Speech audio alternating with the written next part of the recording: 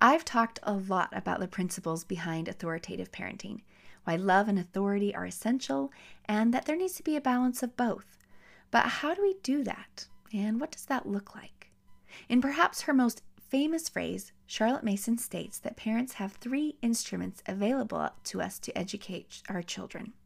They are an atmosphere, a discipline, and a life. And today we'll discuss the first. You're listening to Simple Wonders, the podcast for parents who want to raise happy, curious, lifelong learners.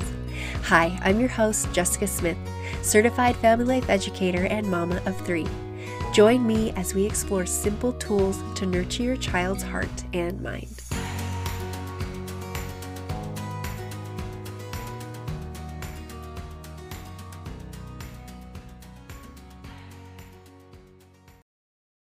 Atmosphere, discipline, and life.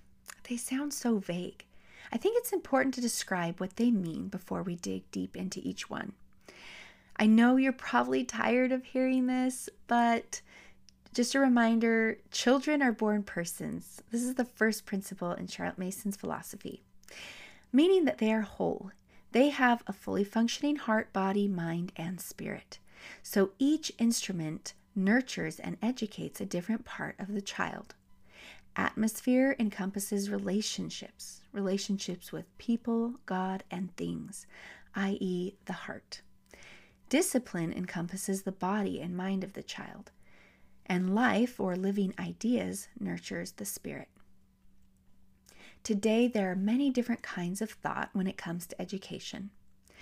Unschooling, for example, with the idea that children will learn what they need from simply living in the real world. Montessori, which focuses on training the faculties. And there are others, like Waldorf and Thomas Jefferson education, that prioritize imagination and creativity and living ideas, mostly through liberal arts and reading books. And that's what makes a Charlotte Mason education so unique from other philosophies. It doesn't fit into any one of those styles because she said we need a balance of all 3. We need time from learning from real life. We need training the body and mind through habits, and we need lots of living ideas through the liberal arts and reading good books. I like to think of education as a 3-legged stool. If we rely on one of the instruments too much, there is imbalance. If there's one leg that's taller than the others, then it topples over. We need all 3 for stability and success. From my own experience and research, when children have a difficult time behaving or learning, it's usually for one of these following reasons, all of which are solved by one of the 3 instruments. First, there is a relationship issue, insecure attachment or power imbalance with an adult, or children do not have a solid relationship with the thing or topic we want them to learn about.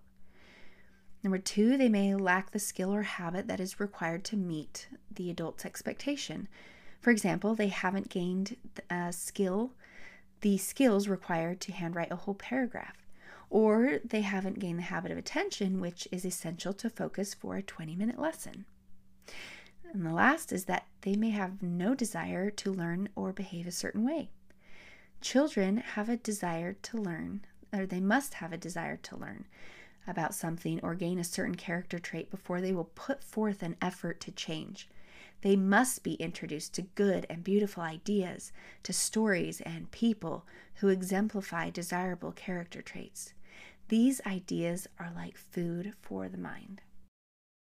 Charlotte Mason listed these tools in sequential order. The atmosphere is the foundational tool as it encompasses learning from relationships with people and real-life experiences. All people start learning from their environment the moment they are born. When I think of atmosphere, I think of something invisible that surrounds me at all times. I can't see it, but I'm constantly breathing it in, and it is becoming a part of me every moment of the day. In her 20 principles, Charlotte explains atmosphere this way. When we say that education is an atmosphere, we do not mean that a child should be isolated in what may be called a child environment, especially adapted and prepared, but that we should take into account the educational value of his natural home environment, both as regards persons and things, and should let him live freely among his proper conditions. It stultifies a child to bring down his world to the child's level. At a homeschool retreat I attended a couple years ago, one of the speakers was asked to explain the reasoning behind his and his wife's decision to homeschool. He said, "I believe in the principle of marination." Seeing that he had effectively confused all of us, he continued, "According to the principle of marination, a person or thing will passively absorb the flavor of whatever it is surrounded by. I want my children to absorb the flavor, the habits, beliefs, and mannerisms of my wife and myself, not their peers at public school. I cannot think of a better way to explain atmosphere. Our children are passively absorbing the flavors that surround them."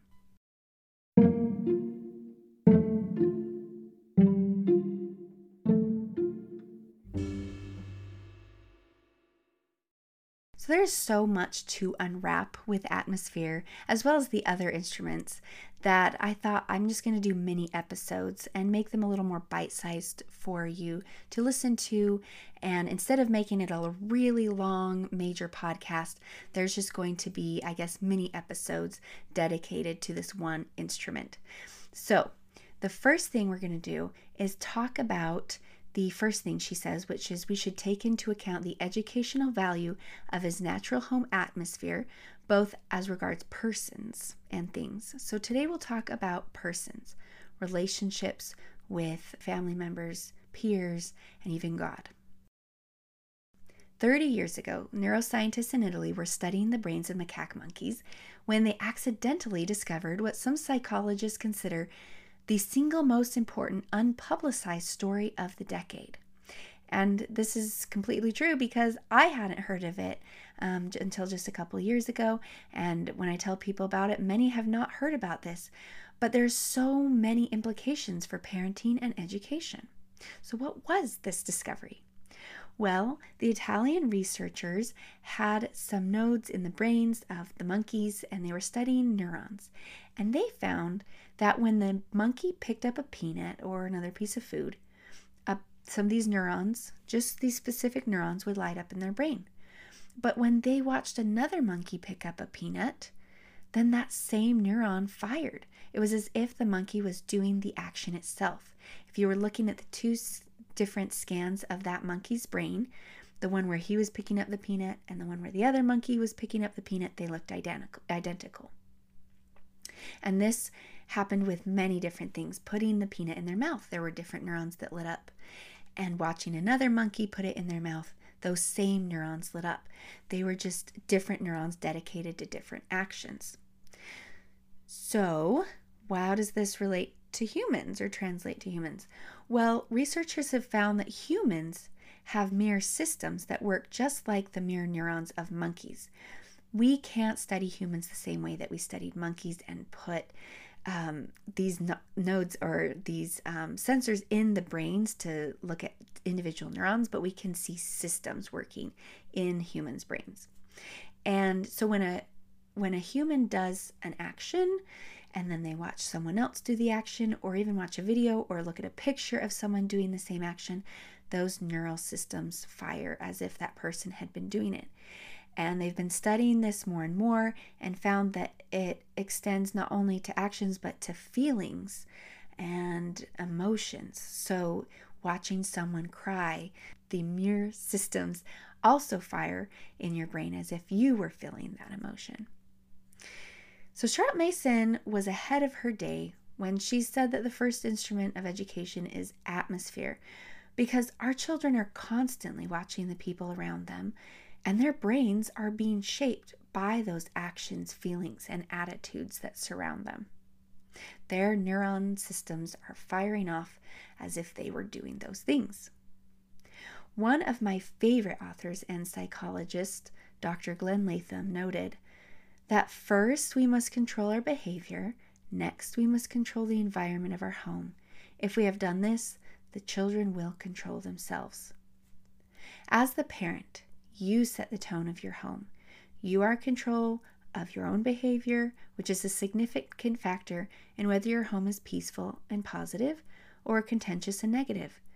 Your emotions and behavior literally seep into your child, and their brain fires off the same neurons as if they had felt or acted in the same way. You teach your children more effectively through your example than from your lectures.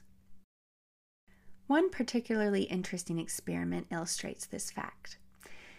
Some school-age children received tokens for winning a game, and then were told that they could either keep or donate their winnings to children in poverty.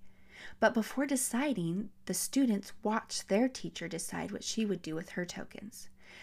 When the adult told students to donate the tokens but kept them herself, the children were obviously less likely to be generous. But when she lectured the children on the value of giving and then donated her tokens, children were generous at first, but there was very little impact on their future generosity, which I find super interesting. But when she cut the lecture out completely and simply donated all of her tokens as they watched, the children donated their own tokens and were more generous in later opportunities. Children are experts at reading our facial expressions, attitudes, and other nonverbal cues. In response to the fact that narcissism and apathy are growing steadily among children and teens, Harvard University conducted a study of more than 10,000 diverse middle and high school students across the nation and asked them which values were most important to them. The results were concerning, to say the least.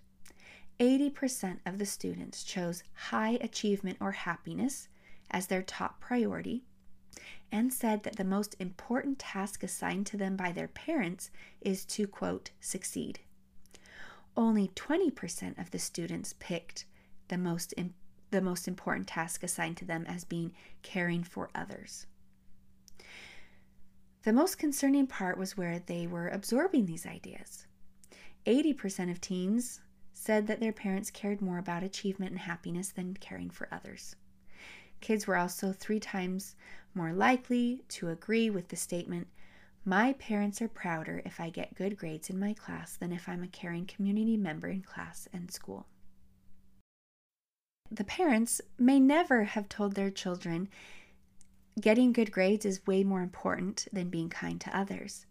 But children picked up on these cues, the, atmosphere of the home, that it is more important to do well in school than to care for others because of the things that their parents prioritized, the attitudes and the actions that they gave their attention to.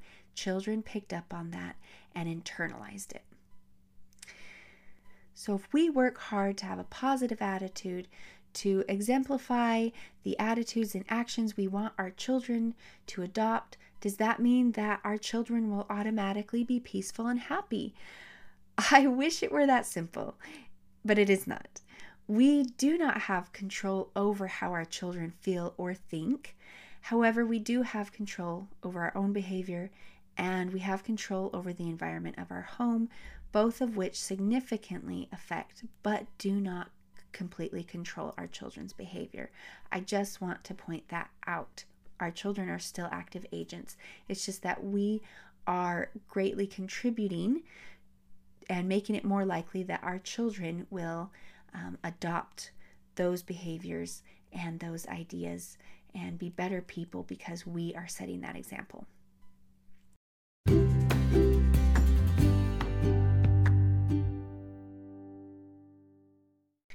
Studies have shown that children learn better social skills when in mixed-age classrooms, and even more from their parents.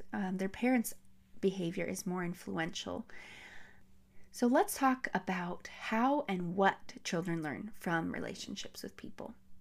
So studies have shown that children learn better social skills in mixed-age classrooms and even more from their parents. This is an indisputable fact proven by research, yet most parents still believe the myth that children need to learn social skills from same-age peers. And public schools still separate children by their birth year instead of mixing different ages together. When older children are with younger children, like magic, They feel the need to be more responsible and engage in mature behavior. Older children learn more when they teach the younger children like how to read or different math concepts, because they just barely learned it. And sometimes children do know how to teach other children better than adults do. They can make it simple and more concrete.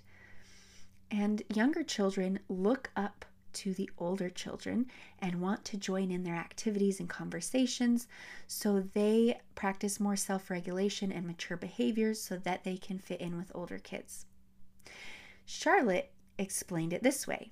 She said, "We all know the natural condition under which a child should live, how he shares household ways with his mother, romps with his father, is teased by his brothers and petted by his sisters, is taught by his tumbles, learns self-denial by the baby's needs, the delightfulness of furniture by playing at battle and siege with sofa and table, learns veneration for the old by the visits of his great-grandmother, how to live with his equals by the chums he gathers round him, learns intimacy with animals from his dog and cat." There are so many things that children need to learn from people of all ages. Like she said, he learns self-denial because the baby needs his mother. The baby needs to eat. The baby needs to sleep. He learns how to live with his equals by being with his peers. He learns how to tolerate teasing from his brothers and to be pampered and petted by his sisters. He learns so many things from different ages of all different people, and even from animals, and even from being in the home and playing with furniture. Learning social and relational skills is a messy, long process. Many parents have told me that they couldn't possibly homeschool because they're afraid their children might actually kill each other if they're together all day. And I have personally had those fears sometimes as well. With all three of my boys, the testosterone and competition gets pretty high in our home. But what I found, as well as many other parents have found, is that after a long day at school, kids are at their worst emotionally and psychologically. They are overstimulated and emotionally exhausted. And since this is the only time during the weekdays that they have to play and nurture their sibling bonds, of course there will be a lot more negative interactions. But what's interesting is that research shows that the artificial environment of interacting with peers of the same age actually breeds more competition and bullying than the natural environment of mixed ages, young, adults, elderly, teens, all different ages. And here's the thing with family relationships. There will always be more negative interactions as children learn social skills. It's just a messy process, something you cannot avoid. But the important thing is that they are experiencing the positive interactions that build attachment and love. We can't avoid fighting and disagreements, but we can be an example and change the environment so siblings can experience more tender, joyful moments together. And one of those changes is ensuring that the best part of their day is spent together and not just with their peers. So let's talk about relationship with God. Charlotte Mason had an astounding insight into religion education, one that would later be called her greatest contribution to philosophy and education, which is saying a lot because she had a lot of good things to contribute. And this idea is that all knowledge comes from God and is given to us through the Holy Ghost, not just religious things, but all truth and all knowledge. She said that we allow no separation to grow up between the intellectual and spiritual life of children, but teach them that the divine spirit has constant access to their spirits and is their continual helper in all the interests, duties, and joys of life. She had this epiphany while looking at a fresco in a church in Florence, Italy. It shows the Holy Ghost transferring knowledge from God to the greatest minds of all time. Of this epiphany, she said, "The Florentine mind believed not only that the 7 liberal arts were fully under the direct outpourings of the Holy Ghost, but that every fruitful idea, every original conception, whether in Euclid or grammar or music, was a direct inspiration from the Holy Spirit, without any thought at all as to whether the person so inspired named himself by the name of God or recognized whence his inspiration came. In the Scriptures, Heavenly Father promised us that by the power of the Holy Ghost ye may know the truth of all things. And what does he mean by all things? In Doctrine and Covenants, he expands on this by saying, of things both in heaven and in the earth and under the earth, things which have been, things which are, things which must shortly come to pass, things which are at home, things which are abroad, the wars and the perplexities of the nations, and the judgments which are on the land, and a knowledge also of countries and of kingdoms, which translates to astronomy, math, geology, geography, science, history, current events, international affairs, languages, government, laws, and world culture. So pretty much all truth in the universe is available to us through the Holy Spirit. The atmosphere of our home either invites or deters that spirit.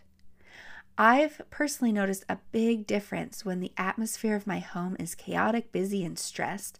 My children have a hard time learning and understanding. But when it is calm, relaxed, and loving, they are much more likely to understand what I'm teaching them. Now, some may say this is just psychological or emotional, has nothing to do with the spiritual life of children. But I'm with Charlotte Mason in that I believe that the atmosphere of our home greatly contributes to the spiritual ability for our children to learn, because the Spirit is either there teaching our children, and they can recognize those promptings in their mind and in their heart, or it is too chaotic and stressed, and their emotions and psyche are very distressed, and they cannot recognize the Spirit trying to talk to their spirit. Way too often, I feel that I am alone. I alone am responsible for educating my children, providing them with all the knowledge of the world, quizzing them to ensure that they retained it, and then lecturing and reproving constantly to make sure that they know they made a mistake. But what Charlotte is saying is that we aren't teaching our children alone. In fact, we aren't really the main teacher at all, or the showman of the universe, as she called it. We are cooperating with the Holy Spirit. He knows our children.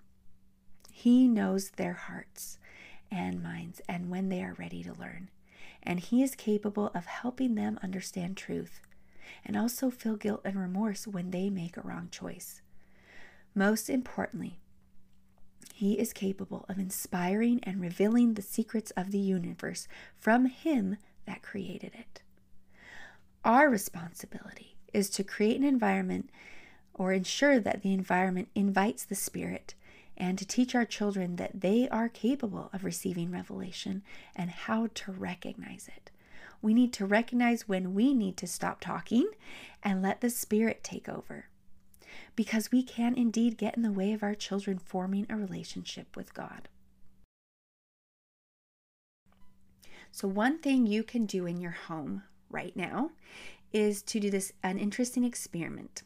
Set up a video camera in your home for just a small portion of the day and watch the overall atmosphere of your home. You might want to pick a time when there's a lot of sibling rivalry or contention or headbutting, and just see what the atmosphere is like. I've done this before, and I was extremely humbled to see that the behavior I most despised in my children was actually a mirror image of my own behavior.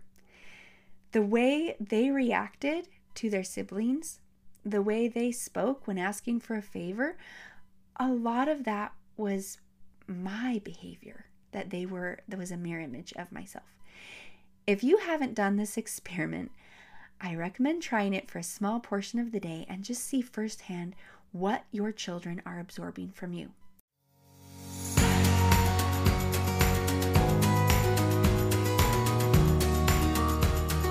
You can find this episode's show notes, as well as more information about this topic, on our website, www.simplewonders.org.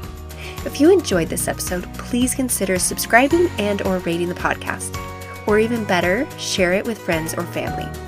If you'd like to further support our work here, you can donate by clicking the link in our profile. Thank you so much for being here. I can't wait to discuss our next topic.